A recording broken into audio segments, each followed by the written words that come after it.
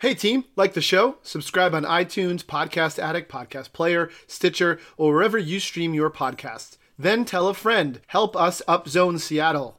And remember, our sponsor is always Horizon Books in Capitol Hill. Mention Upzones at the register for a 10% discount on anything in the store. Our sponsor is Horizon Books, and this is Upzones. Things are changing. You have to elect yourself, baby. Things are changing. Things are changing. You can't say it, but you know it's true. To elect yourself. Things are changing. To elect yourself. To elect yourself.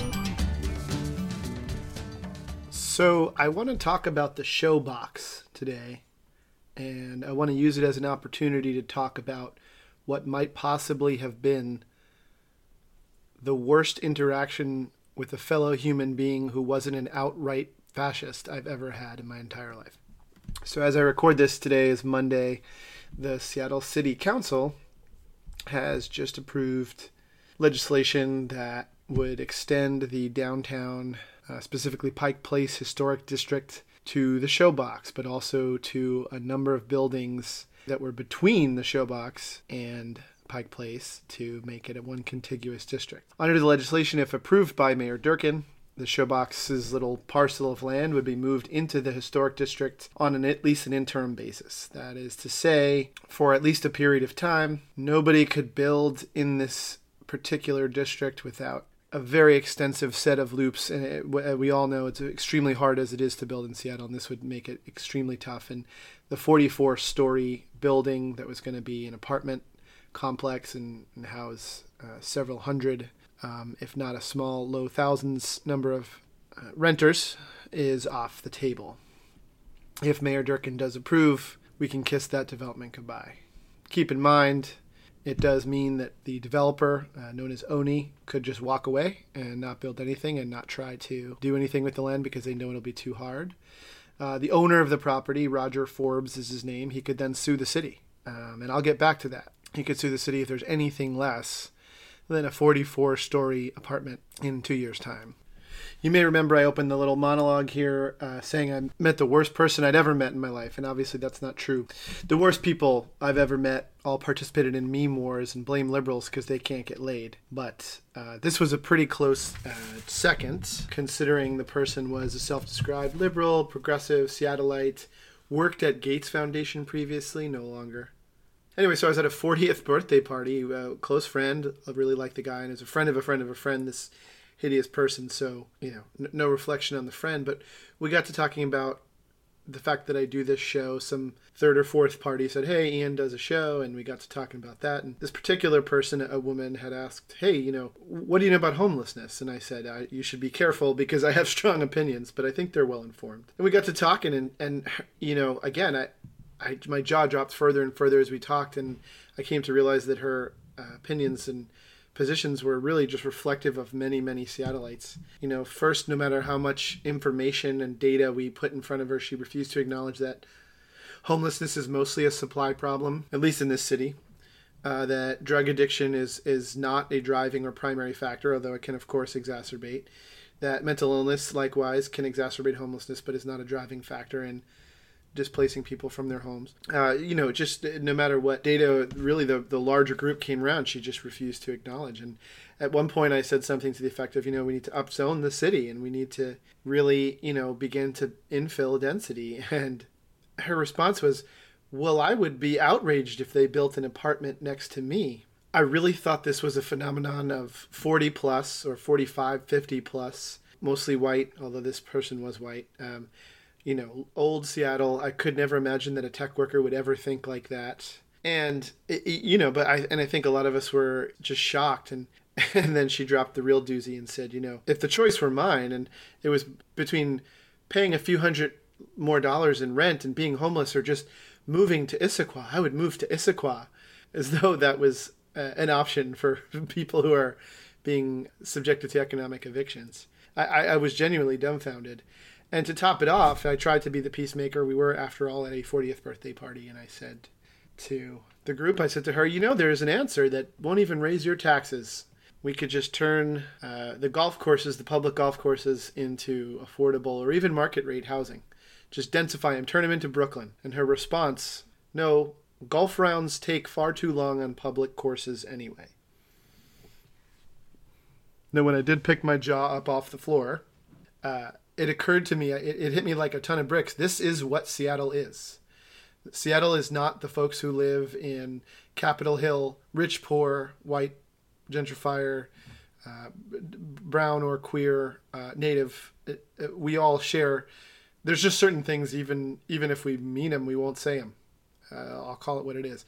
This was just bald self-interest masquerading as some kind of desire to see the city stay exactly how this person liked it. And I was just shocked to have it from a young person in my face, right in Capitol Hill. It was really alarming and surprising and amazing. Back to the Showbox. That's what this is. That's exactly what this whole debate around the Showbox is. When all of these folks, let's call this person golfer lady, when all of these golfer ladies who blame homelessness on the homeless and on their behavioral choices, and who say, why can't they just move to Renton? Who openly acknowledge that they would never allow for apartments or density of any kind in their residential neighborhoods, who cannot even countenance the repurposing of a golf course to serve not just the homeless, but the displaced in the city. I mean, I worked in federal politics. Little shocked me, but this conversation just left me shocked.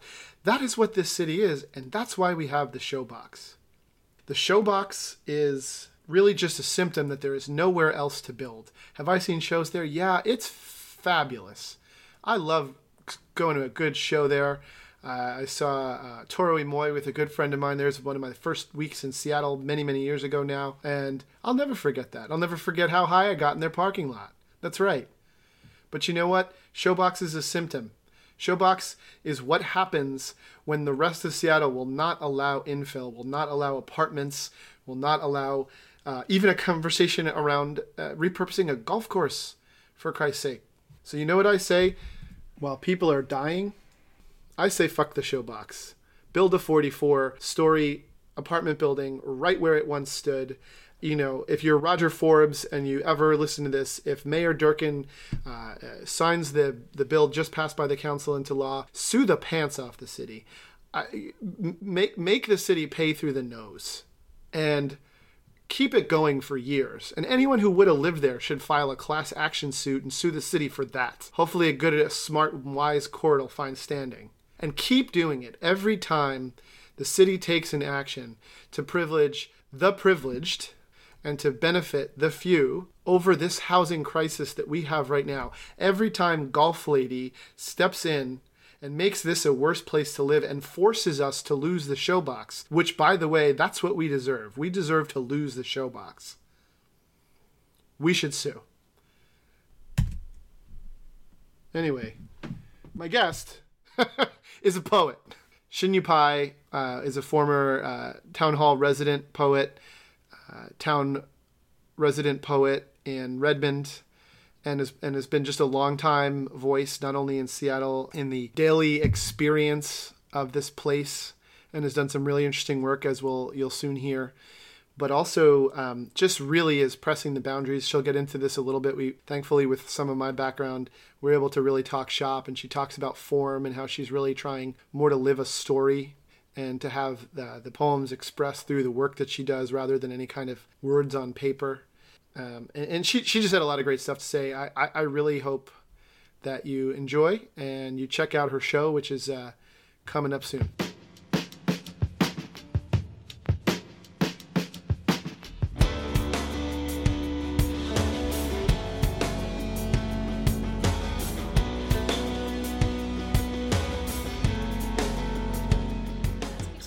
That's good to know. Yeah. So, and the first couple of questions are pretty easy warm-up type things. Yeah. It's just talking. Mm-hmm. Yeah. So, where'd you grow up? Southern California and Riverside. Riverside. Yeah. Okay.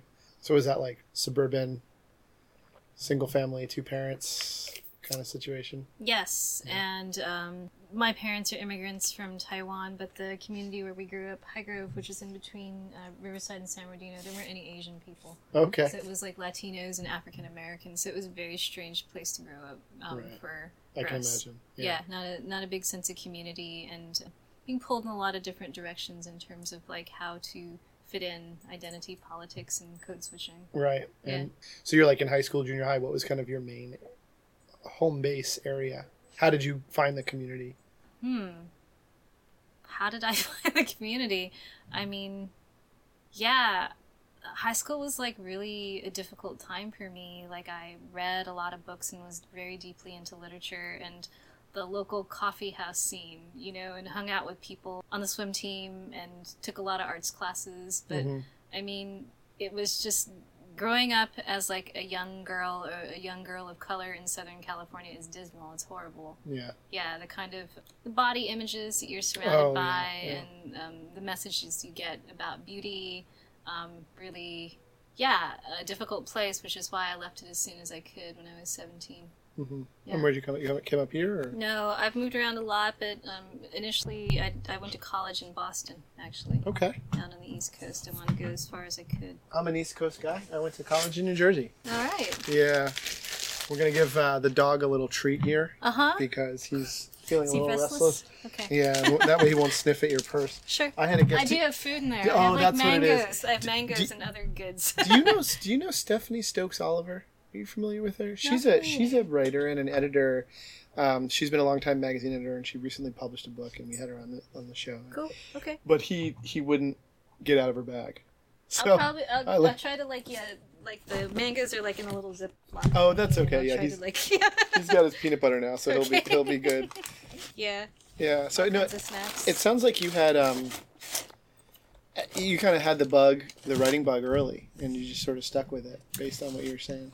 I'd say so. Like, I feel like poetry was this form of expression that I could really relate to from, like, my teen years. And I had teachers that encouraged creative writing. And so when I got to college, I took poetry workshops. I interned at a magazine, a literary magazine. And, then my path from there was to enroll in an MFA program. So it was something where I felt like I could see a path for myself in a pretty clear way. Yeah. Yeah.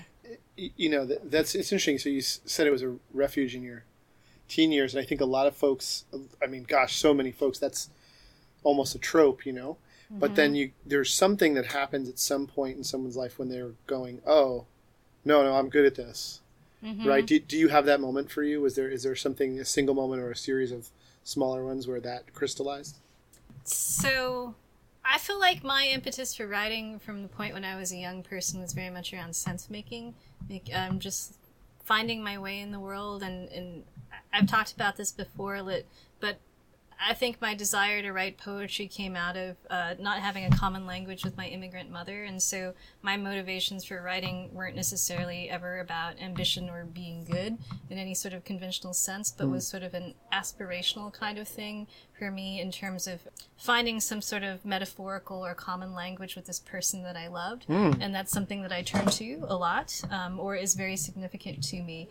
I will say, though, that it wasn't like, you know, in my graduate school programs where I felt like what I was doing was cohering or evolving into some sort of aesthetic or body of work. I feel like maybe you see those things, you know, 20 years in, like now. But I think like one of maybe the pivotal moments in my life where I felt like this practice that I had made or this path that I had chosen, that I could do that and that it could be honored or respected was when I did this artist residency at the MacDowell Colony, probably back in 2003. So I was at that time maybe like 3-4 years out of graduate school, 3 years I suppose.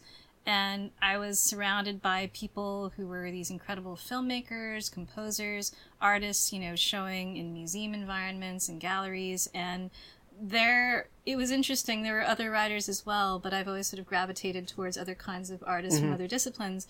There was nothing to prove. It was like you were there doing your work, Right. and that was it. And maybe a mutual respect, because what are they even going to judge you against? Yeah. They're doing their thing, right? Yes, and it's a completely different vocabulary or criteria for success, or you know, whatever that looks like. And I think being amongst a really professional peers that were so supportive of me at that time when I was like in maybe like my mid to late 20s, I think. That was for me, I think, a kind of first moment of maybe seeing a life for myself in a way that my practice could be very powerful. That's great. That's just a great insight, you know. And you said something that your ambition was was not to be good. You specifically said that, but you are. I mean, I understand. Thanks. No, I mean, and one of the things. So you know, I come out of the spoken word poetry. I won the championship here in Seattle a few years ago. It's like, That's awesome. yeah, and I actually, there's something that I push back on inside the community, and it's this. It's funny. It's an unwritten cultural rule. There's nothing. No one would. Most people would not even acknowledge that it exists. But it's this this sense that there's no shared or intersubjective good versus bad, and that even sometimes there's this pushback against trying to cultivate talent, because then what you're doing is you're putting your stamp on someone else's voice, and I push back against that because I think there are tools that constitute, and I'm putting air quotes for the listeners, good poetry. There are tools you can access. That doesn't mean that a voice is better or worse. You know, dead white male's voice is not better than anyone else's voice. But there are techniques, there are tactics, there are ways of connecting with your reader or your listener. And so I'm curious for you as a poet, as a successful poet, as a decorated poet, how did you navigate that in terms of, I'm going to get better. I'm going to actually enhance my craft of poetry. Yeah. So, yeah, practicing, I think, really dedicating myself to writing in an ongoing way, and I think that was a big part of it, just like the work of it, and carving out that time and writing a lot of bad stuff to get to the good stuff, but also the willingness to take risks in my work. It hasn't necessarily maybe looked the same as other more traditional writers. Like for me, I'm much more excited by working in collaboration with different artists of disciplines, because then I learn something about my work or a way in which it can be expressed or a medium. And so I think I've worked collaboratively with people who are book artists, with musicians, and I think that I've always felt challenged to not let those forms carry the work. Like, my work has to meet the excellence of the work that I'm then sort of in collaboration or in conversation with. And I think over time, like, my path to getting better has been around the kind of risks that I'm willing to take with my work. And so, like, some of the recent work that I've done for the city of Redmond, I could have just as easily, like, you know, taught writing workshops or curated things at the library and just had a very sort of quiet 2 years, but it wasn't what I wanted to do or what I was interested in. You know, Redmond's this really interesting, like, technology hub, and you have a lot of interesting communities there as well. And so my work there, I decided I wanted to experiment with, like, technology and objects and do, like, you know, embroidered poetry broadsides, and I also wanted to do this projected animated video poem on the back of City Hall that could also, like, look at environmental initiatives and policy that are kind of shaping the direction that Redmond may go. And so I guess, like, the evolution of my craft isn't simply just about, like, mastery of form, which is a way to think of how people approach writing, right? Craft. Tradition. For me, it is about the shattering of form. Can you tell me a little more about that? You caught me on a cliffhanger because I'm very intrigued by what you're saying, but I'm not tracking all the way. Yeah. The work is going to take the form that it needs to sort of exist in the world, and that is not necessarily the sort of traditional poem on a page or... So it's not that it's antagonistic to form, like agnostic to form. That's fair to say. Yeah. It's fair to say. At the same time, things that I've made, like a series of chlorophyll prints last summer for the city of Redmond, where I took archival images. Can we throw that up on the post when we post this? Okay. Yeah. Great. So basically, I went to the Redmond Historical Society and I curated out a series of images that kind of told the story of Redmond, a few narratives about Redmond and what it is as a place. And I wanted to sort of ground and connect viewers to that history by then going around the city of Redmond and gathering leaves from plants.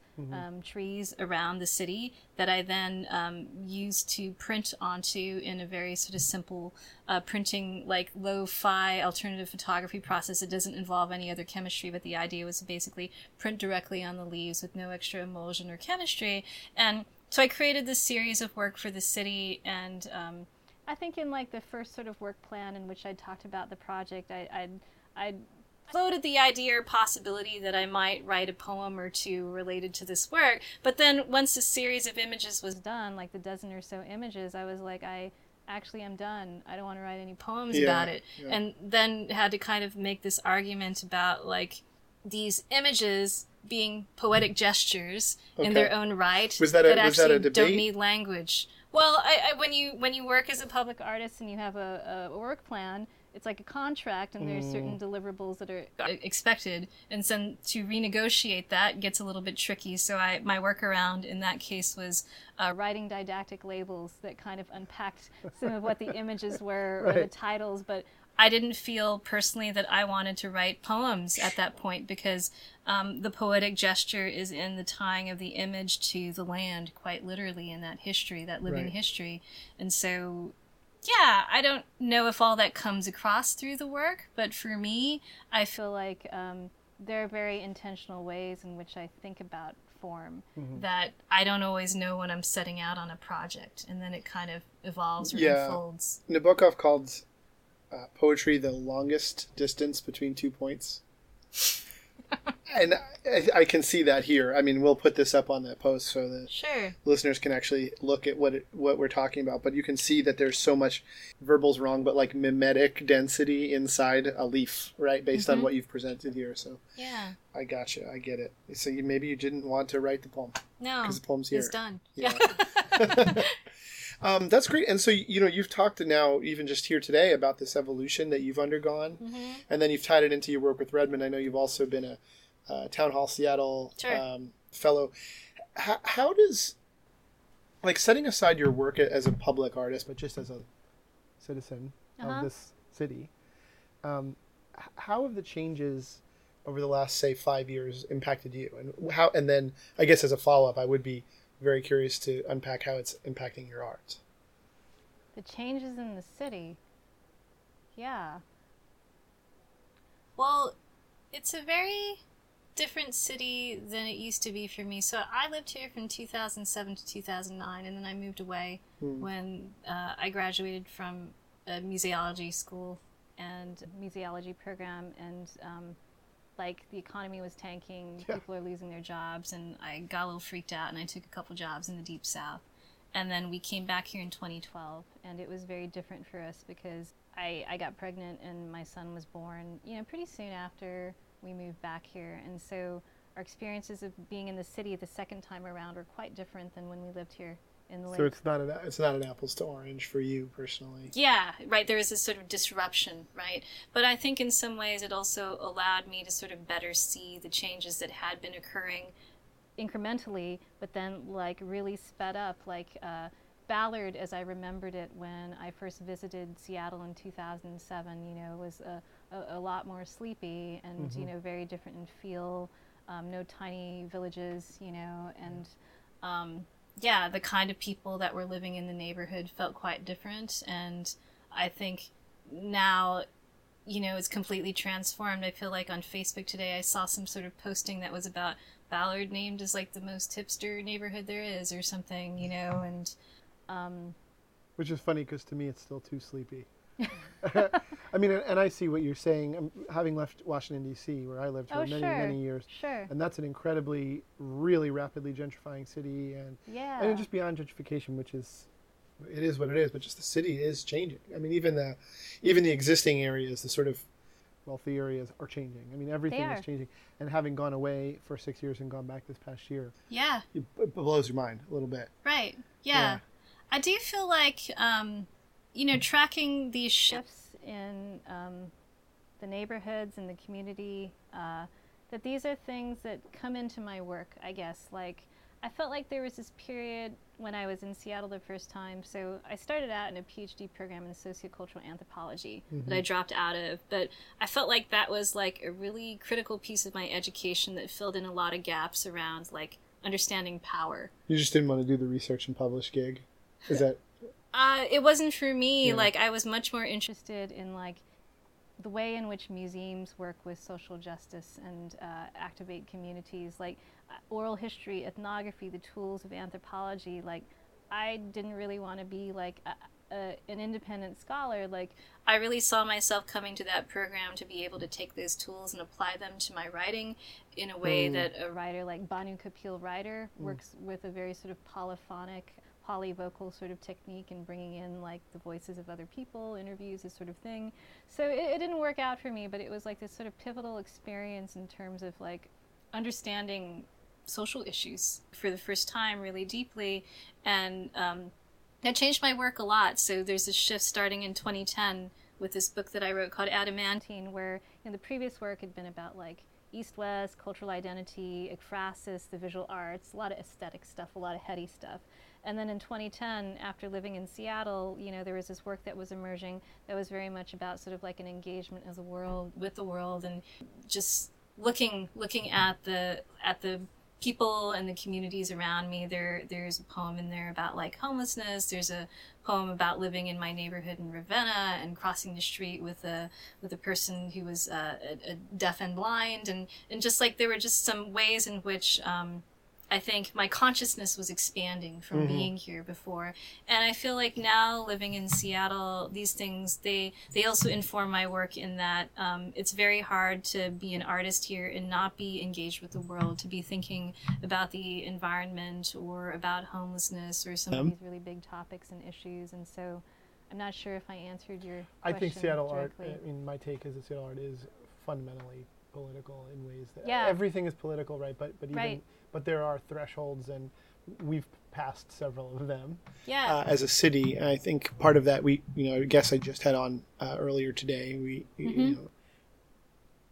really was talking about how we have this very strange dynamic in the actual politics and the sort of electoral politics of Seattle, wherein it's not really a very progressive city in terms of how Sure. it's governed. Sure. And so, but there is a very strong progressive component in the populace, right? So what you get are these really interesting, almost overcorrections. I mean, I'm not commenting on the individuals, but we have a socialist on the city council, and so outside people go, well, they have a socialist on the city council, but it's actually a misrepresentation of what the governing structure is here, which is actually very kind of upper middle class, like Sure. barely left of center, if that in some cases, right? And I see that in the art, where the art has to overcorrect for this. Nice. There's this speech, that's Yeah. a dialogue that's occurring between the people and the governance, and the Yes. artists are like filling in. Yeah, interesting. Yeah, right. Holding those critical dialogues. That's right, because Yeah. the leadership in most cases is not. Right. And actually, I feel like that connects a bit to the work that I did with Town Hall, I think, to a degree. The last program that I did for them, the lecture style sort of program, was a panel that I convened with several well-known artists, public artists, just talking about how creativity can innovate organizing, community organizing, especially around ideas, especially around the issue of homelessness, actually. Yeah. And so, yeah, I think that the maybe aspiration or desire to have a dialogue about that, which is not an area that I know much about. I'm not an expert in that by any means, but it's something that is such a big topic in our city. Yeah. And so this idea that you speak of overcorrection, that's interesting to me. Yeah. Yeah. And I see it. I mean, I've seen it in the work of yours a little bit that I've read. Yeah. Although also there's this very personal. I mean, some of your work is really just about personal experience, and Sure. and it's as apolitical as one can get in the sense that again everything's political. But so I think you run you kind of run the gamut. I will say that, like, since returning to Seattle and making it home, like, a lot of my work is surprisingly about, like, place making, place keeping, especially in, like, a time when so much is disappearing or changing. And that also intersects with, like, the work that I do with this company called Atlas Obscura, which I don't know if you know much about who they are or what they do. The Cloud Atlas thing? No. I don't know what the Cloud Atlas is. There's a novel called The Cloud Atlas. And wasn't it a movie too? I think With, they made Tom a movie. Hanks? Yes. Yes. Halle Berry. Yeah. Yes, I remember that. No, not related. So Atlas Obscura is this digital publishing company in New York that was founded by the nonfiction writer Joshua Foer, who wrote Moonwalking with Einstein, and his friend Dylan Thuris, who's a filmmaker. And they always had in mind this project that could be about place and travel, but was really about inspiring curiosity and wonder, whether it's down the street or on the other side of the world. And so their project, which originally started as sort of like a crowdsourced platform for sharing, sites of wonder that were kind of off the usual travel radar, that's really evolved into a much larger project, and I curate and produce events for them. And so the events that I produce for them here in Seattle often have to do very much with, disappearing histories, alternative futures of Seattle that could have been, kind of thing, and just an idea both of the making of the place, but also like place keeping as these things no longer exist, basically. So I have like all this vintage scouting gear. I was wondering about that. Yeah. Like, look at these things. These are going to go in the installation. I borrowed these today from the regional headquarters of the Boy Scouts, and I guess I was in like Beacon Hill or something. And I have like a bunch of like awesome stuff. Oh shoot! What now? Nature. Tell me about this. What is this that we're looking at here? These are vintage materials from the Boy Scouts of America that I borrowed from the headquarters of the scouting organization in Seattle, so that I can make an interactive, immersive installation in a cabin at Camp Long during the Arts and Nature Festival. It has almost a propaganda kind of a feel to it. Sure. Doesn't it? Well, these old publications, they're crazy. They're beautiful too, like the simplicity of the design, the typefaces, the illustrations. This one's really good. It's related to like swimming strokes. Oh, it's literally like a how-to on the breaststroke. Yeah. Merit Badge series. Wow, it's a whole book on how to swim. Yeah, there are also ones related to like physical fitness, nature, citizenship. I should edit myself. It is a whole book on teaching Caucasian boys how to swim. Every person, every image, every drawn or photographed image is a white Anglo-Saxon Protestant male. Well, I guess it's the Boy Scouts, but yeah, that's amazing. Yeah. And so you're using this for like is the idea that you're going to create an immersive reproduction of the experience of like a Boy Scout? To evoke that experience, so it's invited to be part of this Arts and Nature Festival that's at Camp Long, which was created originally, I think, around the 1920s or so in West Seattle as a site that could encourage scouting specifically. And so I like to do site-responsive work that can be very reflective of the place, but as a sort of related component, I was asked to create a piece that's related to Longfellow Creek, which runs throughout part of that land of Camp Long. And so we were given a cabin to basically take over, and I'd been thinking about what kind of installation could go in there. We were talking about, my creative partner and I, Michael Barakat, we were talking about doing some sort of animation, and we began to talk about the idea of not doing a video production, but something much more lo-fi. I mean, for a lot of reasons, budget, affordability, but also doing a different medium, because we've been doing these video projections in places. So we came upon the idea of doing a lo-fi analog animation through a Viewmaster finder, basically, right? So like one of those, kind of vintage little handheld sets where those, where you just kind of click through like a dozen frames or so, and that becomes a kind of animation. Right. And so as we were discussing this idea, then I began to sort of formulate this idea, or this vision that, well, what kind of environment does that belong in? And we're doing this in a cabin. Why not just create this sort of installation that really sort of evokes like childhood and like uses the space of the cabin, this sort of very rustic place? And so then what made sense in looking in the history of Camp Long was to do something related to scouting. Mm-hmm. So that's kind of how we arrived at that. And that goes up when? It goes up on August 24th, but the festival is August 25th and 26th. Okay, great. Hey, so we like to end every interview with a segment that we call If You Care About, You Should. Fill in the blanks. Oh my. This question is so hard for me. I feel like people should discover the wonder and explore the curiosity that they need to, and I don't really feel equipped as a person to tell people what to do or explore or believe. I think, yes, I want people to care about, I want people to explore what it is that they care about from every possible perspective to have a better understanding of who they are and what their values are. Mm-hmm. Yeah. Fair enough. I mean, I wouldn't expect anything less. From a poet. Thank you very much, Shin Yu Pai. I really appreciate you coming. Check out Shin Yu Pai at the Arts in Nature Festival, August 25th and 26th of this year at Camp Long. That's put on by the Delridge Neighborhoods Development Association. She's done some real interesting stuff there and elsewhere. You should check her out. Also, check out her book, due out next February from Entry Rio Books. We'll post that on the show, and you should follow her on social media as well. Thanks to Anthony McPherson for the dope poetry sample. Thanks to the Subcons for the music. Thanks to Naboo for the sound. I'm your host, Ian Martinez. See you next week.